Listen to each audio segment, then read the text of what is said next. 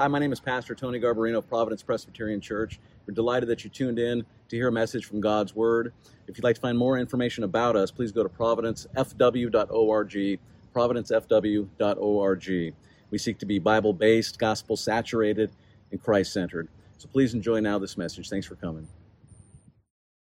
In Corinthians, I'll be reading verses 1 to 11 again, this time focusing on the second half of that passage, verses 7 to 11. But before we go to him, again, let's ask for his blessing upon the reading and the reception and the preaching of that word and the reception of that preaching. So let's go to him once more in prayer. Dear Lord, our Heavenly Father, we come again before you.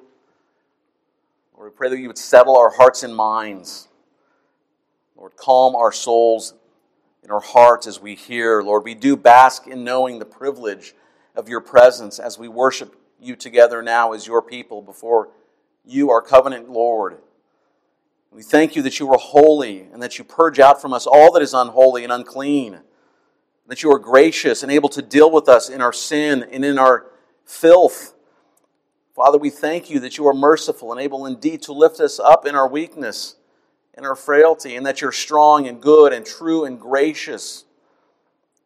And we pray, Heavenly Lord, as we turn to you again and to your word, and as we listen to every word that comes forth from your mouth, that you would place that word in our hearts, that there we may begin to love you in new ways. Place it in our minds that we may understand your ways better. Touch our wills by this word, that we may submit our wills gladly to your perfect wisdom and sovereign will, that all of our life we may learn how to glorify you and enjoy you forevermore. And so we come again as your people, and we ask, speak, Lord, for your servants are listening. We pray this all in the name of our Savior, Jesus Christ, and all God's people said, Amen. Amen. 2 Corinthians I'll be reading chapter 1, verses 1 to 11. 2 Corinthians chapter 1.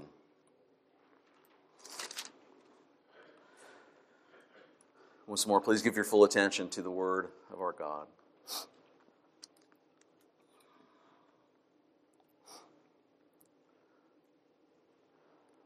Paul, an apostle of Christ Jesus, by the will of God, and Timothy, our brother, to the church of God that is at Corinth, with all the saints who are in the whole of Achaia.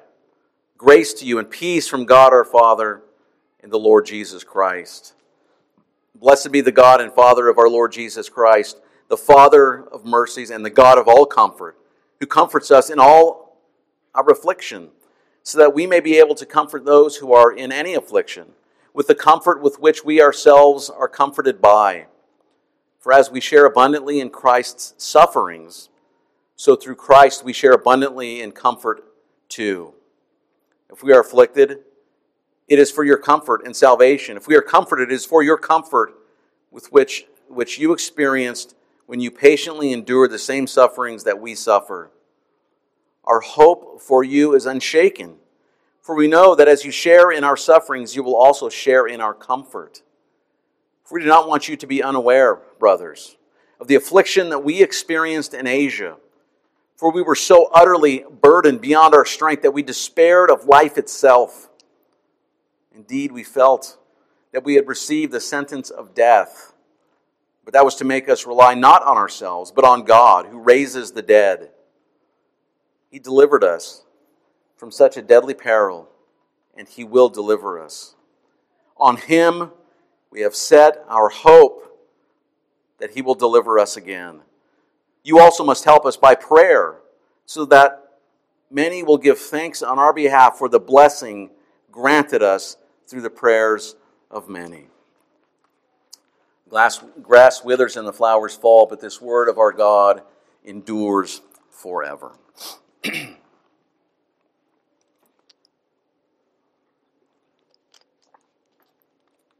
Well, as I was working through this text this week, I was wondering about all that's going on in our country and world, and I thought of asking you the question, how was your week?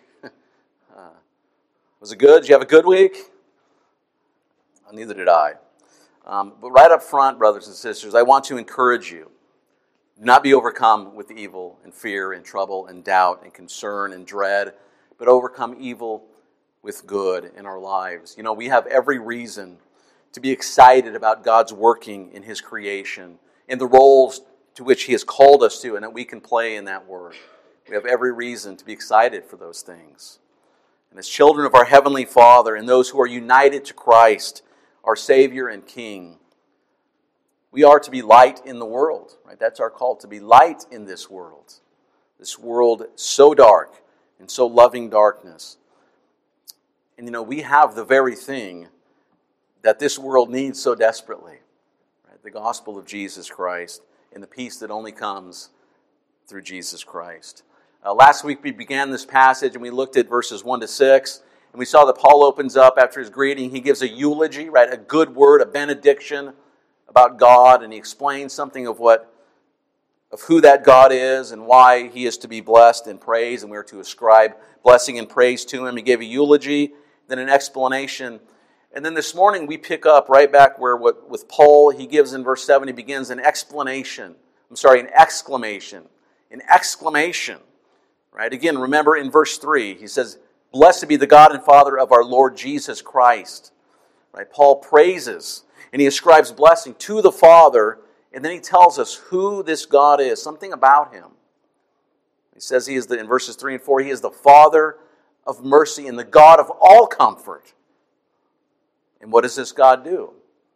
He goes on, He comforts us in all of our afflictions. In all of our affliction. Why? He goes on, so that we may be able to comfort those in any affliction, with the comfort with which we ourselves are comforted by God. And then in verses 5 and 6, he goes on, for as we share abundantly in Christ's sufferings, so through Christ we share abundantly in comfort also. If we are afflicted, it is for what? It is for your comfort and salvation. If we are comforted, it is for your comfort, with which you experience when you patiently endure the same sufferings that we suffer. Right? And this is the reason, right? This is the reason Paul can be so sure and speak with such confidence about our hope in the next verse, in verse 7. This is why he can say, our hope for you is unshaken. For we know that as you share in our sufferings, you will also share in our comfort. The trials and sufferings that Paul has gone through have been difficult. They've been hard. They have been real.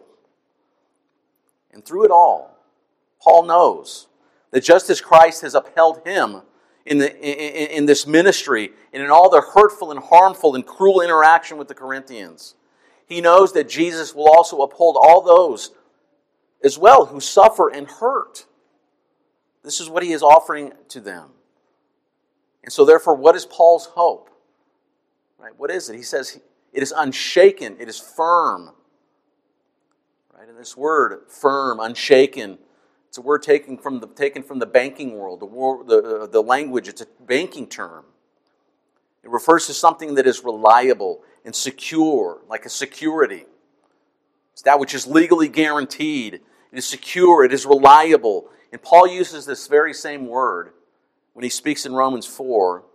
He refers to the promises of God. In Romans 4:16, he said, that is why it depends on faith, in order that the promise may rest on grace and be guaranteed to all his offspring. Guaranteed. May be firm, unshakable, reliable, secure to his offspring. What is? The promises of God. Sure, unshakable, firm. Because of Christ's suffering and because of Christ's resurrection from the dead, Paul knows that God will keep his promises. He will not back out. He will not fail. Paul knows why it is that every believer can bank on God keeping his promises. The apostle knows that just as God protected and delivered him over and over again, and comforted and encouraged him in all of his afflictions again and again, Paul knows that God will also do this very thing for the Corinthians and for each of us as well. It is his promise, and he has the power to do so. Again, verse 7, it's kind of an exclamation, kind of a prayerful exclamation. Our hope for you is unshaken. You know, as we've studied the New Testament, we've studied the letters, we've seen that Paul very often, he makes his point, makes the theological points he's making by using examples. And very often he'll draw from the Old Testament, right? He goes from explanation to exclamation and then to an example, right? And again, many times he uses examples from redemptive history, from the history of redemption, right? God's work among his people through time. But in verses 8 to 11, Paul refers to his own trials, right, in Asia Minor. He points them to what he went through while he was in Ephesus. And Paul does this for a reason. And that reason is to point out that in the middle of these afflictions and struggling and trial and suffering, again, God what? He both promises to deliver and he has the power to deliver. Listen to what he tells the Corinthians in verse 8. For I do not want you to be unaware, brothers, of the affliction we experienced in Asia. And then he explains this hard situation that he was in, that they went through. He says, for we were so utterly burdened beyond our strength that we despaired of life itself. Now I want to point out for a moment just how opposite this is, just how opposed this is. The Apostle Paul, the inspired Apostle Paul, preserved, taken down, given, preserved for his church. How opposite what Paul is saying here to much of what is taught. It has been taught that says if you have enough faith and you give enough, you'll see an end to all of your sufferings and all of your trials here and now. This is something that we hear, that we've heard historically, sadly, in the church. Right? The teachers change, the names change, the formulation may change, but it's a similar error. It's similarly just as wrong. Right? We never lose sight. We must never lose sight that the victorious Christian life is the life in Christ, because He has won victory over sin and death. That's the victorious Christian life. It's not that somehow you've attained a level of sinlessness or something like that. Right? I think you would agree, Paul probably had pretty strong faith, right? That's a reasonable assessment, right? His faith was probably pretty strong. The apostle, right? An encounter with the Lord Jesus, the risen Lord Jesus before him, heard him, saw him, was called by him and sent by him. And what happened to Paul? Well, we heard in Philippians, and we read quite a bit about what happened to Paul. Right? Quite a lot went on with Paul. Quite a lot of affliction and suffering. And here he tells us that this situation was so bad, that they were so utterly burdened beyond their strength that they despaired of life itself. And we should also consider, dear Christian, we should also consider other unbiblical, distracting lies that we tell ourselves or that we hear from others that tell us and rant about things. Because neither our hope nor our despair should come from the things of this world. Far too many people place their hope and faith and trust in this or that political side or platform or movement or cultural press. We must not fall into the errors of either an American civil religion or an anti-American religious social justice cult. Both are idolatrous, both are non-Christian. We have to ask ourselves, dear Christian, what do you love? What do you love? Where is your heart? It's an arresting question we must consider. Is it more important to me that I reflect the love of Jesus, or that I'm right about every cultural issue, and to make sure that everyone knows that I'm right and they're wrong? There is so much to be outraged about, dear Christian. It's true. This world has been falling apart since the fall. It's true. But we have so much to be exhilarated and encouraged about. What better time to focus and to strip away all of the gross and really meaningless nonsense that has captivated us for so long and distracted us and taken our eyes off the cross and the work of the gospel in the world. What better time to dig in and grow in the gospel and to give out the gospel? So much of the world, it's not foreign to us. We know this. So much of the world is literally bound for hell. Have you considered that, brothers and sisters? Because, it's not only the mercy and love and grace of God that should motivate us to tell others of Jesus and the only hope of salvation, but also God's wrath and vengeance should greatly drive as well as encourage us. We should be encouraged that we've been rescued and delivered from that wrath and vengeance. And it should drive us to pray for it and to tell others and to bring that world to Jesus and bring Jesus to that world, to hear of Him, to hear from Him, to be confronted by Him. I know it's hard. I know it's scary. Very uncomfortable for most of us. But the gospel and the rescue offered by Christ is altogether better and altogether more glorious. It's altogether a far superior reason to get pumped up about and to be passionate about and get your blood pumping than anything in this world that this world has to offer. There are things here in this pilgrim life to be concerned about, no doubt. But we need perspective. We need perspective, brothers and sisters. We need to interpret all of this world's things in the light of the next world, in light of Scripture, and what God tells us. It's an important call for us, particularly in times like that which we are in right now.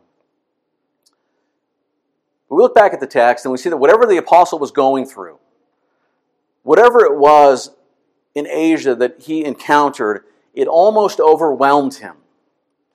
It was so overwhelming that he didn't know how he would live through it. Right, again, verse 9, indeed we felt that we had received the sentence of death. The apostle thought he was done. And for you and I, brothers and sisters, there are seasons that we go through that make us feel like we are done. Like it's all over, like a sentence of death is upon us. There are seasons here in this life. From the world and its insanity, yes. From the enemy himself against us, yes. From our own flesh and failures and sin and guilt. There are times when we feel like we are despairing unto death. But as we've seen already in the text, and as we've heard already, the things in our lives don't happen without reason. They're not meaningless. The things in our life they don't just fall upon us out of chaos or randomness or by chance. The great reformer said, fortune and chance are pagan terms with which the minds of the godly ought not to be occupied. I remember I was having oral surgery once for a dental thing that I had, and one of the nurses told me afterwards that I kept talking about fortune and chance and pagan terms in the minds of the godly. I think I had been reading Calvin's Institutes at the time, but that's it, right? That should be our reflex and our focus. Don't adopt the terms of the world and the thinking of the world and the lies of chance. It's not a chance universe. This is a strong and important biblical truth. It's foundational. Right? God is sovereign over all of His creatures and all of their actions, all of their happenings, everything that happens in our lives. He is sovereign. And this is important. I know that we know this. This is key for us. But it's important because if we deny this truth, we damage the power and the sovereignty and the purpose and the effectiveness of the Lord, our Almighty God, right? Even that term, Almighty, right? It's meaningless if God is not in control and sovereign. We make Him, if we deny that, not Almighty. He's less than mighty. He's kind of mighty. He's not a kind of mighty God. He's an Almighty God. We make Him weak if we deny this, unable and inept. Right? This is important. It's foundational. It's important. It's important also because if we deny God's sovereignty in His creation, in all of creation, we wreak havoc on our own comfort and our confidence in this life and the next. Right? We find ourselves truly in despair and in terror and all that the world throws at us, and all the turmoil and instability of the world, and the politics and the nations, and on and on. We find ourselves lost and stunted in our faith and growth and in our usefulness for the Lord. Can you imagine? Right? You've all read through the Old Testament, the historical books, the mighty acts of God. And the mighty acts of God that He did through David, His man. Can you imagine David's terror and the people's destruction if he denied God's sovereignty, if he doubted that God was sovereign? Of course, God's sovereignty, in His sovereignty, that wouldn't happen, and it didn't happen. But you get the point. Boldness does not attend or flow from doubt, right? Boldness flows from the knowledge of the certainty of what God tells us is true. And for us, if we are to grow and to be used and establish our lives in faith and truth and the joy of the Lord, we cannot doubt God's control over us, right? We must affirm it. Of course we are weak. Of course we doubt. Of course our faith is small. We pray for the Lord to give us more strength and faith. We grow and we develop to trust Him more through prayer, through Scripture, through the sacraments. And He grows us. He increases our weak faith and He increases our boldness. David was bold. He was bold. Shockingly bold when you read through the things that he did. And we, if we are to grow, if we are to be used and establish our lives in faith and in truth, we cannot doubt His control over us. We must say with confidence, dear Christian, what God's Word tells us. Again and again, the environment of all of Scripture is that the Lord is almighty. He is Almighty God. And so Paul continues here and he tells us that at the end of verse 9, right, nothing happens without a reason. That's what he's saying. Listen to why they were taken to despair of life itself. Right, again, he says in verse 9, indeed we felt that we had received the sentence of death. Second half. But that was to make us rely not on ourselves, but on God. Who, by the way, is what? God who raises the dead. Right? We rely not on ourselves, but on God. This God who raises the dead. And it appears that Paul had accepted the fact in this condition he was in Asia. He had conceded that he was about to be killed. He was about to die. And remember, we'll read later in this letter where, again, he lists many of the afflictions through which he went, even as we heard in Galatians when he discussed who he was. But in those afflictions and in his sentence of death, as it were, in Asia, he continued in hope. Continued in hope. How was that? Why did he hope? Again, it's because Paul knew that the God in which he hoped is a God who raises the dead. He knew this because he saw the risen Savior with his own eyes.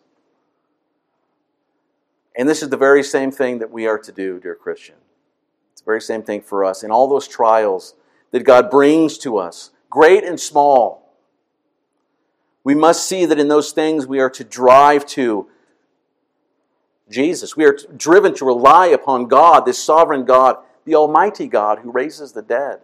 Through all of it, that's one thing that we learn, is to flee to Him and to rely upon Him.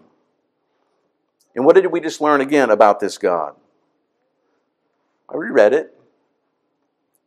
Well, He's the God that will come and comfort us in the midst of those very afflictions. Right? He is what? The Father of mercies and the God of all comfort. I mean, can you imagine? Think for a minute about the horror of living in a world where sufferings have no purpose. What despair. How miserable. You know, I don't know how many of you have studied philosophy, but you read these philosophers, these atheistic, nihilistic philosophers, and the one thing they had going for them is they were at least tried to be consistent within their own worldview. And they were driven to despair and madness and very often suicide. Because they had to confront the reality that in their own worldview, there was no purpose in anything. Because that's what you end up with in a world without God. Sadly, there are some believers who think that afflictions are outside of God's control as well. Afflictions and suffering are outside of God's providence. But they cannot escape that same despair and miserable conclusion of those who deny a reason for anything. But brothers and sisters, we know better. We know better. God has purpose. He is in control. That's not a source of confusion or conflict. It's a sort of great comfort for us because we know that He is good God. He is a good God, and He has reason for all that He does. Our sufferings, our affliction, they are not more sovereign than an almighty God. They are not. God is almighty, not kind of mighty. And so listen to the closing verses of this passage, verses 10 and 11. Right here we see, Paul shows how this terrible experience that he went through in Asia, how it prepared him to minister amongst all these problems that he's going through in Corinth. Right? In this example, he gives us faith's solid expectation. Right? Faith's expectation. Right? He says, He delivered us from such a deadly peril, and He will deliver us. On Him we have set our hope that He will deliver us again. You also must help us by prayer so that many will give thanks on our behalf for the blessing granted us through the prayers of many. Beautiful words, right? You get it, right? If Almighty God could save Paul from this life-threatening danger, again and again and again He did, particularly from this one in Asia, then God could and will save him from the harsh and cruel treatment by the Corinthians. God's word here tells us to set our hope on Christ, knowing that He can and will deliver us, brothers and sisters. Right? That's a call and a promise. This is the ground, verse 10, God's power and promise to deliver. It's the foundation from which they are to pray about and through the very things that they are going through. And for us to pray about and through the very things that we go through. Right? This is such an encouragement for us. It's so helpful for us, this reminder from 2 Corinthians. This year we're making a deliberate and renewed focus on prayer. What a wonderful foundation here. At the start of this year, at the start of this letter, this series. A wonderful foundation and reminder that we are given. And notice that in it all, they can offer prayers of thanksgiving for the good that they have received, right? The fruit, this is the fruit of sharing in the sufferings of Christ. Not denying sufferings, but it's the fruit and the benefit that's born out of sharing in those sufferings. And notice as we end this section, this passage, right, there are 3 points that we see about sufferings. 3 things that we see about sufferings. First, notice that our faith is real and true to life. Right? We don't pretend, like the teachers I mentioned earlier, that sufferings are simply the result of our lack of faith. We don't deny the afflictions and struggles that we go through. From the grueling battle of sin within us, to our relationships, to our health, to our societies, and on and on. In this life, we will and do have troubles of all kinds. We read it again and again in Scripture. Indeed, from the lips of our Savior Himself, in this life you will have troubles.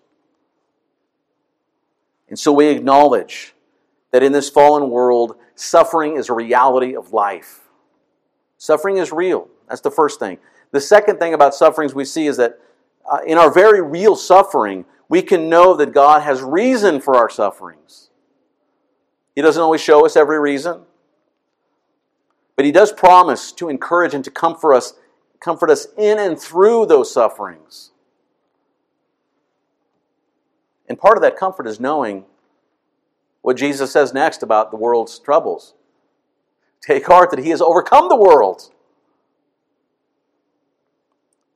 Many times this comfort and encouragement that we receive in and through our sufferings, many times it is done through the ministry of others, right? Of the body of Christ, through the comfort and counsel and love of your brothers and sisters in the body of Christ. May we remember in life's trials these very things, to flee, to be driven to Jesus for mercy and for grace. And may we throw off the pride and discomfort and queasiness that we have so often and look to others for help. God has given us, He's born us into a family for one another, to help one another. No pretenses, no phoniness, right? And this is key to the whole passage. The comfort and the suffering and the affliction and the reason for it, the bearing out to comfort others, the growth, right? It's like this cycle that we go through for one another and ultimately for His glory. So we have suffering's reality, and then its reason, and then finally, thirdly, suffering's revelation, right? Paul doesn't lie to in these situations. He doesn't pretend they're not real. He doesn't lie in order to make friends or to raise money. He doesn't deny the reality of trials. But he's certain that God has reasons and purposes for them. Well, what do sufferings reveal? Well, many things, I'm sure. Many things that we just won't know. But certainly, the suffering and afflictions that we go through, they reveal those things that we fear most. Like our own weakness, like acknowledging the reality and the silliness, the unwise, the childish and foolish pretense that we're strong. They reveal as well our lack of control of most things. I don't think you've thought about that much, but how much in this world, in your life, do you really have control over? What a comfort to know that God has control of it all. But these things, as we pray and grow and develop better reflexes in life, better reflexes in our afflictions, in our sufferings, these things should show us that God is not weak. He is strong. He is in control. He's sovereign. He is almighty. And may we, brothers and sisters, when we despair of life itself and feel like we can't go on, may you seek God's sustaining grace and mercies by looking to the sufferings of Christ and all that accomplished. By fleeing to Jesus, by clinging to Christ for all of your life, in all. With Him there is safety and comfort and strength and power. He is the one who what? Suffered all. Not merely despairing of death, but suffering death itself for you. He did it all for those who call upon Him in faith and trust Him for their very all. What is He called? The man of sorrows. The man of sorrows. He suffered and He died for our sins. And that sacrificial death was followed by what? By His glorious resurrection.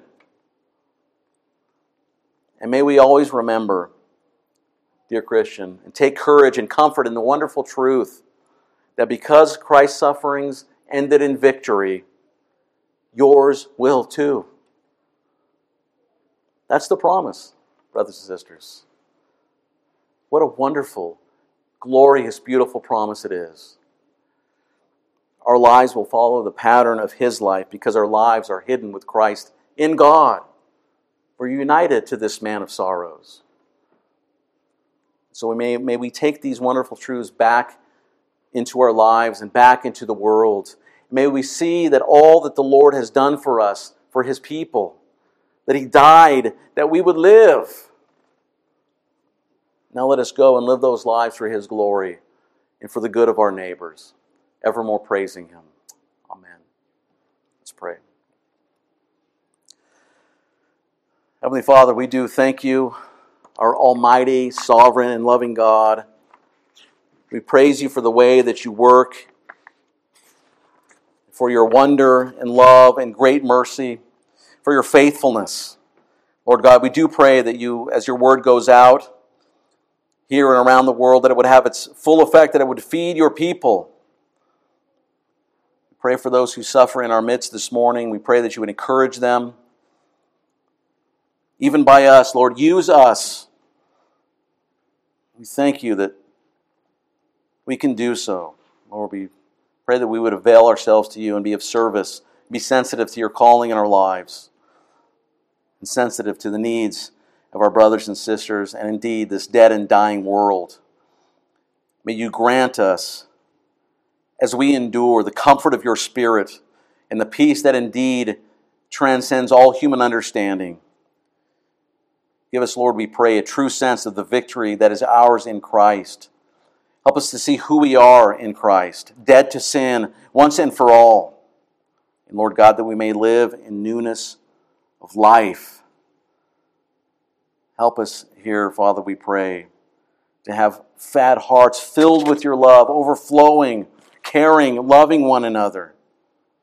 Work through us, we pray, to bear testimony to the love you've shown us in Christ and the comfort you've comforted us with, all to your glory.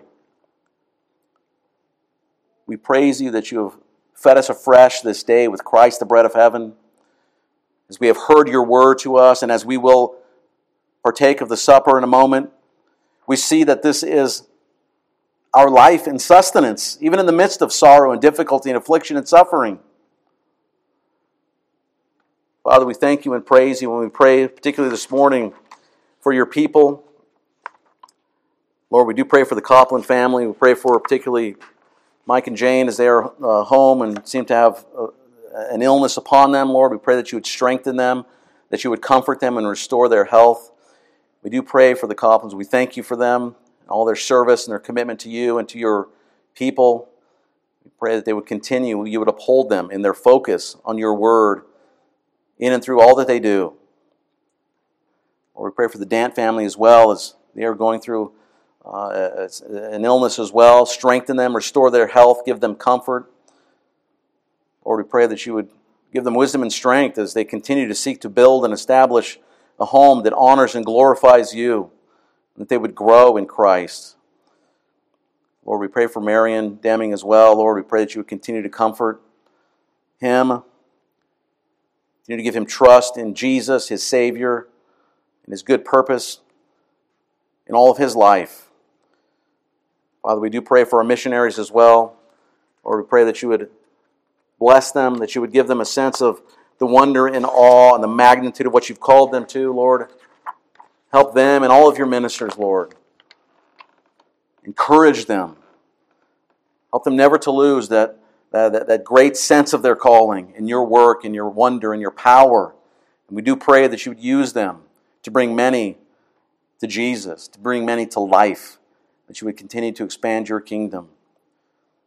Lord, we pray as we continue now that you would be with us, and even as we leave this place and go back into our worlds, that you would give us comfort, that you would give us perspective, that we would know beyond a shadow of a doubt your sovereignty and your power and your working in this world, and we would rely upon nothing, look to nothing else for our comfort and our safety and our rescue, but to Jesus, that one who has accomplished all of it. So we pray, Lord, be with us now as we continue to worship. We ask this all in the mighty name of our Savior, Jesus Christ. Amen. Well, thank you for tuning in this morning.